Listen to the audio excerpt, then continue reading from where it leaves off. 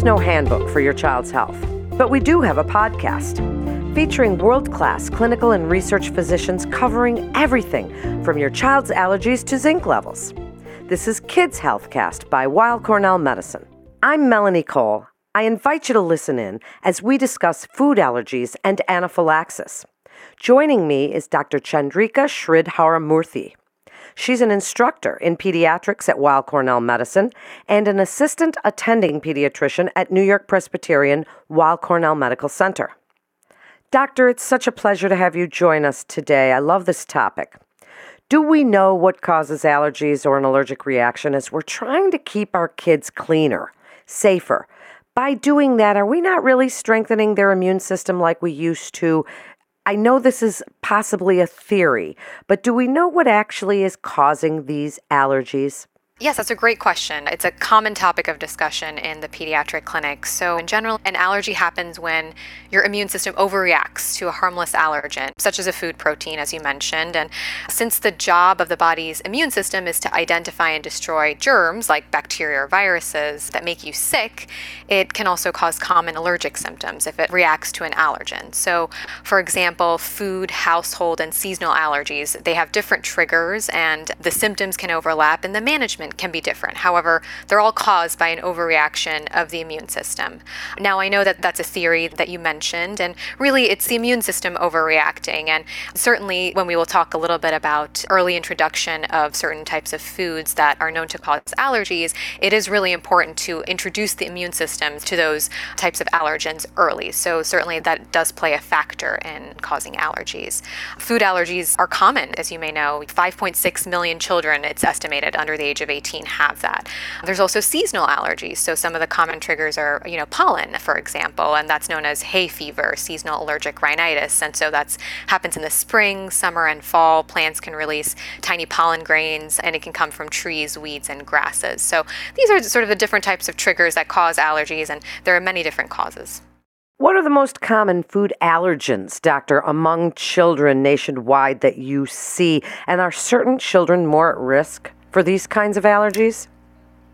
Yeah, that's a great question. So, there are 8 most common food allergens that are known: milk, egg, peanut, tree nuts, soy, wheat, fish, and shellfish. And the most severe reactions typically occur to peanuts, tree nuts, fish, and shellfish, which are all allergies that can last a lifetime. Children often outgrow allergies to milk and eggs, followed by soy and wheat as well.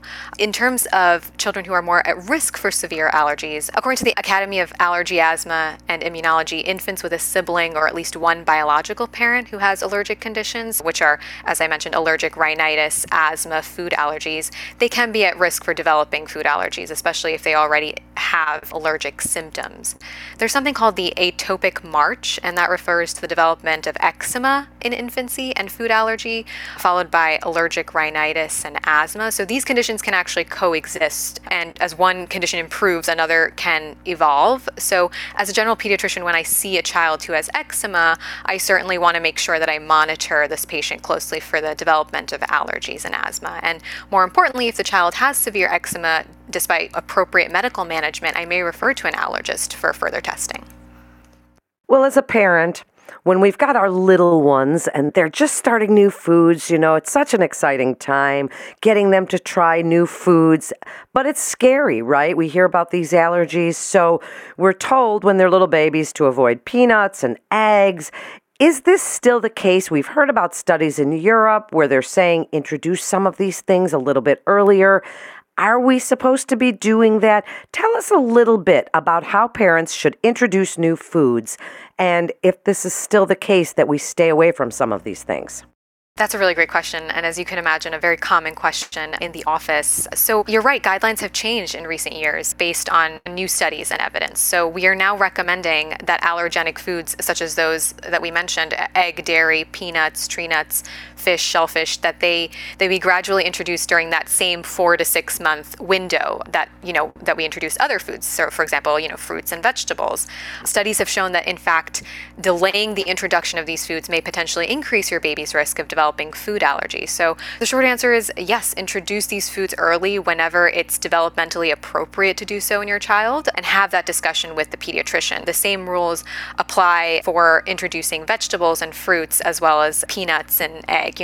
Introduce one food early and then wait a couple of days in order to see what sort of reactions they may produce. But definitely introducing them early is the guidance now. Well, what's the reactions that they may produce? What are we looking for? I remember I gave my daughter cherry tomatoes when she was probably 2 or 3, and around her mouth got pretty red and started stinging a little, and we weren't sure what kind of allergic reaction that really was. Tell us what parents are supposed to look for, and we're really afraid of anaphylaxis. We've heard about this kind of allergic reaction as being terrifying. So tie all that together for us. Yeah, absolutely. So, food allergy symptoms are commonly seen in babies, as you mentioned, because we're introducing the foods early. And so on first exposure, we tend to see sometimes symptoms if there is some sort of reaction. But they can appear at any age, when a new food is ingested. So in terms of symptoms, an allergic reaction, it can trigger symptoms in many different parts of your body. You mentioned the mouth, so certainly the face can be involved. There can be skin rashes or hives. Sometimes you can have sneezing, coughing, runny nose, itchy eyes. Some of the more severe reactions, you mentioned anaphylaxis, difficulty breathing, stomach upset. You can also have nausea, vomiting, diarrhea, swelling of the mouth or face. So these are all more severe reactions. And it's important to note that if the symptoms are occurring minutes after ingestion to a particular food, then you really do have to suspect food allergy. But sometimes symptoms can occur hours later or days later, and those are likely not to be related to the food. So timing of the symptoms is very important as well. You mentioned in babies, it's challenging because they can't express symptoms to us. So we really have to be looking for these objective sort of symptoms that I had mentioned. It's good to remember that also consistency is important. So for example, if you see the same reaction to a particular exposure more than once, then that should key you into a potential allergen. And as you mentioned, in the most serious of cases, something called anaphylaxis, which is a life-threatening reaction, can occur. So anaphylaxis, it's a severe, potentially life-threatening allergic reaction, and that one often begins within minutes to an hour or two after a person is exposed to an allergen. And the most common reactions are to foods, as we mentioned. It can also be to like insect stings, certain medications, even latex can cause an anaphylactic reaction in some people. So the most common symptoms that you may see, especially in children, are on the skin. So itchy skin, flushing, hives, swelling of the deeper layers of the skin, like around the face, lips, tongue, hands, feet.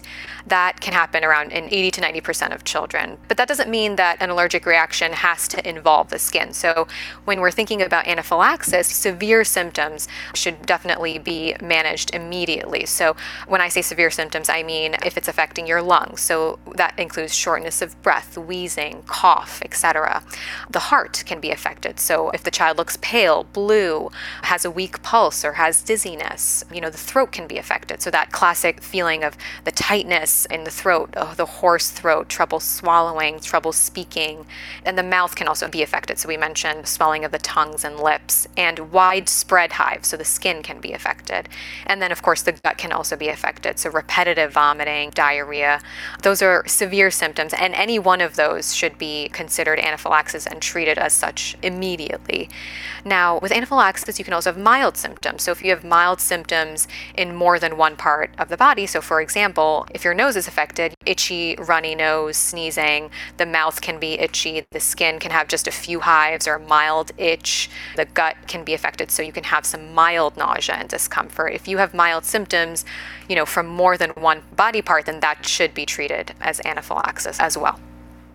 Wow, this is an exciting time for parents with food and introduction, but as I said before, it can be a little bit scary. Now, if children do develop allergies, and as they're growing, we know they are allergic to certain foods or to seasonal allergies, whatever it is, tell us some treatment options that today are available, whether they're home and lifestyle, things parents can do, and then some of the things that you might recommend that kids carry around with them, or, tell us a little bit about treatment options. So there are many different treatment options, as you mentioned, based on the severity of a child's reactions and the specific allergens. So some of the common over-the-counter medications for allergies, you mentioned seasonal allergies and things like that, are antihistamines. So common names like Zyrtec, Claritin, Allegra, Benadryl. There are also nasal spray forms of antihistamines. So they can relieve sneezing and itching in the nose and eyes and reduce a runny nose and nasal stuffiness. And there's also nasal steroids, corticosteroids, like Flonase, for example, is a common one. It's a type of nasal spray, and that helps reduce inflammation in the nose and can reduce like nasal congestion. In terms of outdoor allergens and like lifestyle changes that can be made to reduce those outdoor allergens like pollen, you can keep your windows closed during pollen season. That prevents it from coming into the house. Bathing and shampooing your hair daily before going to bed, especially if the child is outside and then comes back in. That can help remove pollen from the hair and the skin and keep it off bedding. Washing sheets and bedding in hot soapy water once a week, and changing and washing clothes after outdoor activities. Those are some of the types of interventions that can be done to help reduce some of those outdoor allergies. What about at the schools? Doctor, how can the pediatrician help to bridge that gap with parents if a child does have a severe allergy to wheat or tree nuts, whatever it is? How can you help them to work with the schools, whether it's in the lunchroom, even school staff and bus drivers, knowing how to use an EpiPen? Tell us how you help to bridge that gap.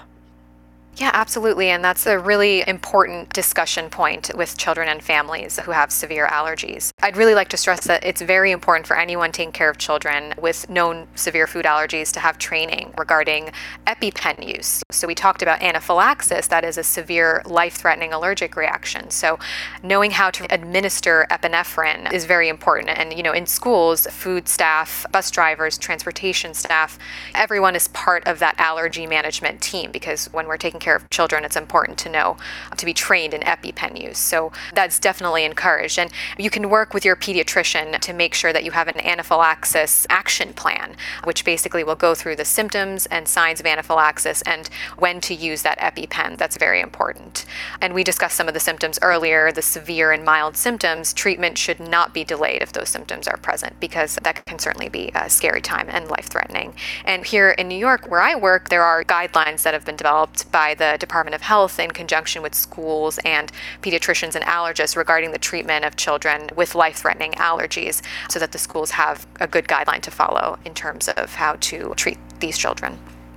This is such a great topic, Doctor. And as we wrap up, tell us some of the exciting game changers or exciting research that you know about. We've heard about desensitization, and maybe you could just give the listeners a brief overview of what that is, and then please offer your best advice for kids and allergies and anaphylaxis and what you want parents to know so that, they're not as worried about their kids when they're starting to feed the little ones newer foods. Kind of wrap it all up for us. So you mentioned desensitization, and there is definitely a lot of exciting research happening in that field. So the idea behind desensitization is also known as like allergen immunotherapy, is to basically weaken the body's response to the substance that's causing the allergen. So you want the immune system essentially to get used to or become desensitized to that allergen. And you may have heard of allergy shots for environmental allergies. This is the same sort of thought process behind that.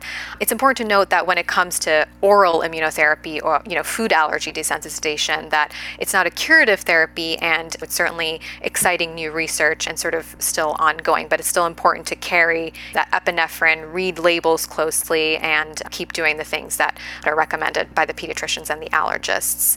And there's a lot of exciting new research. So you mentioned that desensitization therapy, there's also research happening in the field of biologics, which are interesting medications that can help with asthma and eczema. So hopefully all of this new research, the hope is that it'll benefit many children and improve the quality of life for kids. So overall, I would say in terms of allergies and anaphylaxis, I would say have that discussion with your pediatrician, and if you have an allergist, then have a discussion with the allergist about offering new foods. The new guidelines are definitely offer new foods as early as possible, and when it's developmentally appropriate, offer one new food, wait 2 to 3 days, and see how the child responds. And that includes these highly allergenic foods, because because the earlier it's introduced, we're seeing that actually has an important impact on future development of allergies. And with anaphylaxis, I would say knowing the signs and symptoms, as we mentioned, of anaphylaxis is very important, and making sure that the child, the parent, the schools have access to epinephrine, and that the child is carrying epinephrine with them wherever they go, whether it's camp, school, work, etc. That's very important to know. Doctor, thank you so much. This is really vital information for parents to hear. Thank you for joining us. And Weill Cornell Medicine continues to see our patients in person as well as through video visits, and you can be confident of the safety of your appointments at Weill Cornell Medicine. Thank you so much to our listeners, and that concludes today's episode of Kids Healthcast. Please remember to subscribe, rate, and review this podcast and all the other Weill Cornell Medicine podcasts. For more health tips and updates like this, please follow us on your social channels. I'm Melanie Cole. Rehabilitation medicine can help patients with a wide array of disorders and diseases, including cancer. If cancer care is of interest, listen to CancerCast, Weill Cornell Medicine's dedicated oncology podcast, featuring leaders in the field and patient stories. CancerCast highlights dynamic discussions about the exciting developments in oncology. All information contained in this podcast is intended for informational and educational purposes. The information is not intended nor suited to be a replacement or substitute for professional medical treatment or for professional medical advice relative to a specific medical question or condition. We urge you to always seek the advice of your physician or medical professional with respect to your medical condition or questions. Weill Cornell Medicine makes no warranty, guarantee, or representation as to the accuracy or sufficiency of the information featured in this podcast, and any reliance on such information is done at your own risk. Participants may have consulting, equity, board membership, or other relationships with pharmaceutical, biotech, or device companies unrelated to their role in this podcast. No payments have been made by any company to endorse any treatments, devices, or procedures, and Weill Cornell Medicine does not endorse, approve, or recommend any product, service, or entity mentioned in this podcast. Opinions expressed in this podcast are those of the speaker and do not represent the perspectives of Weill Cornell Medicine as an institution.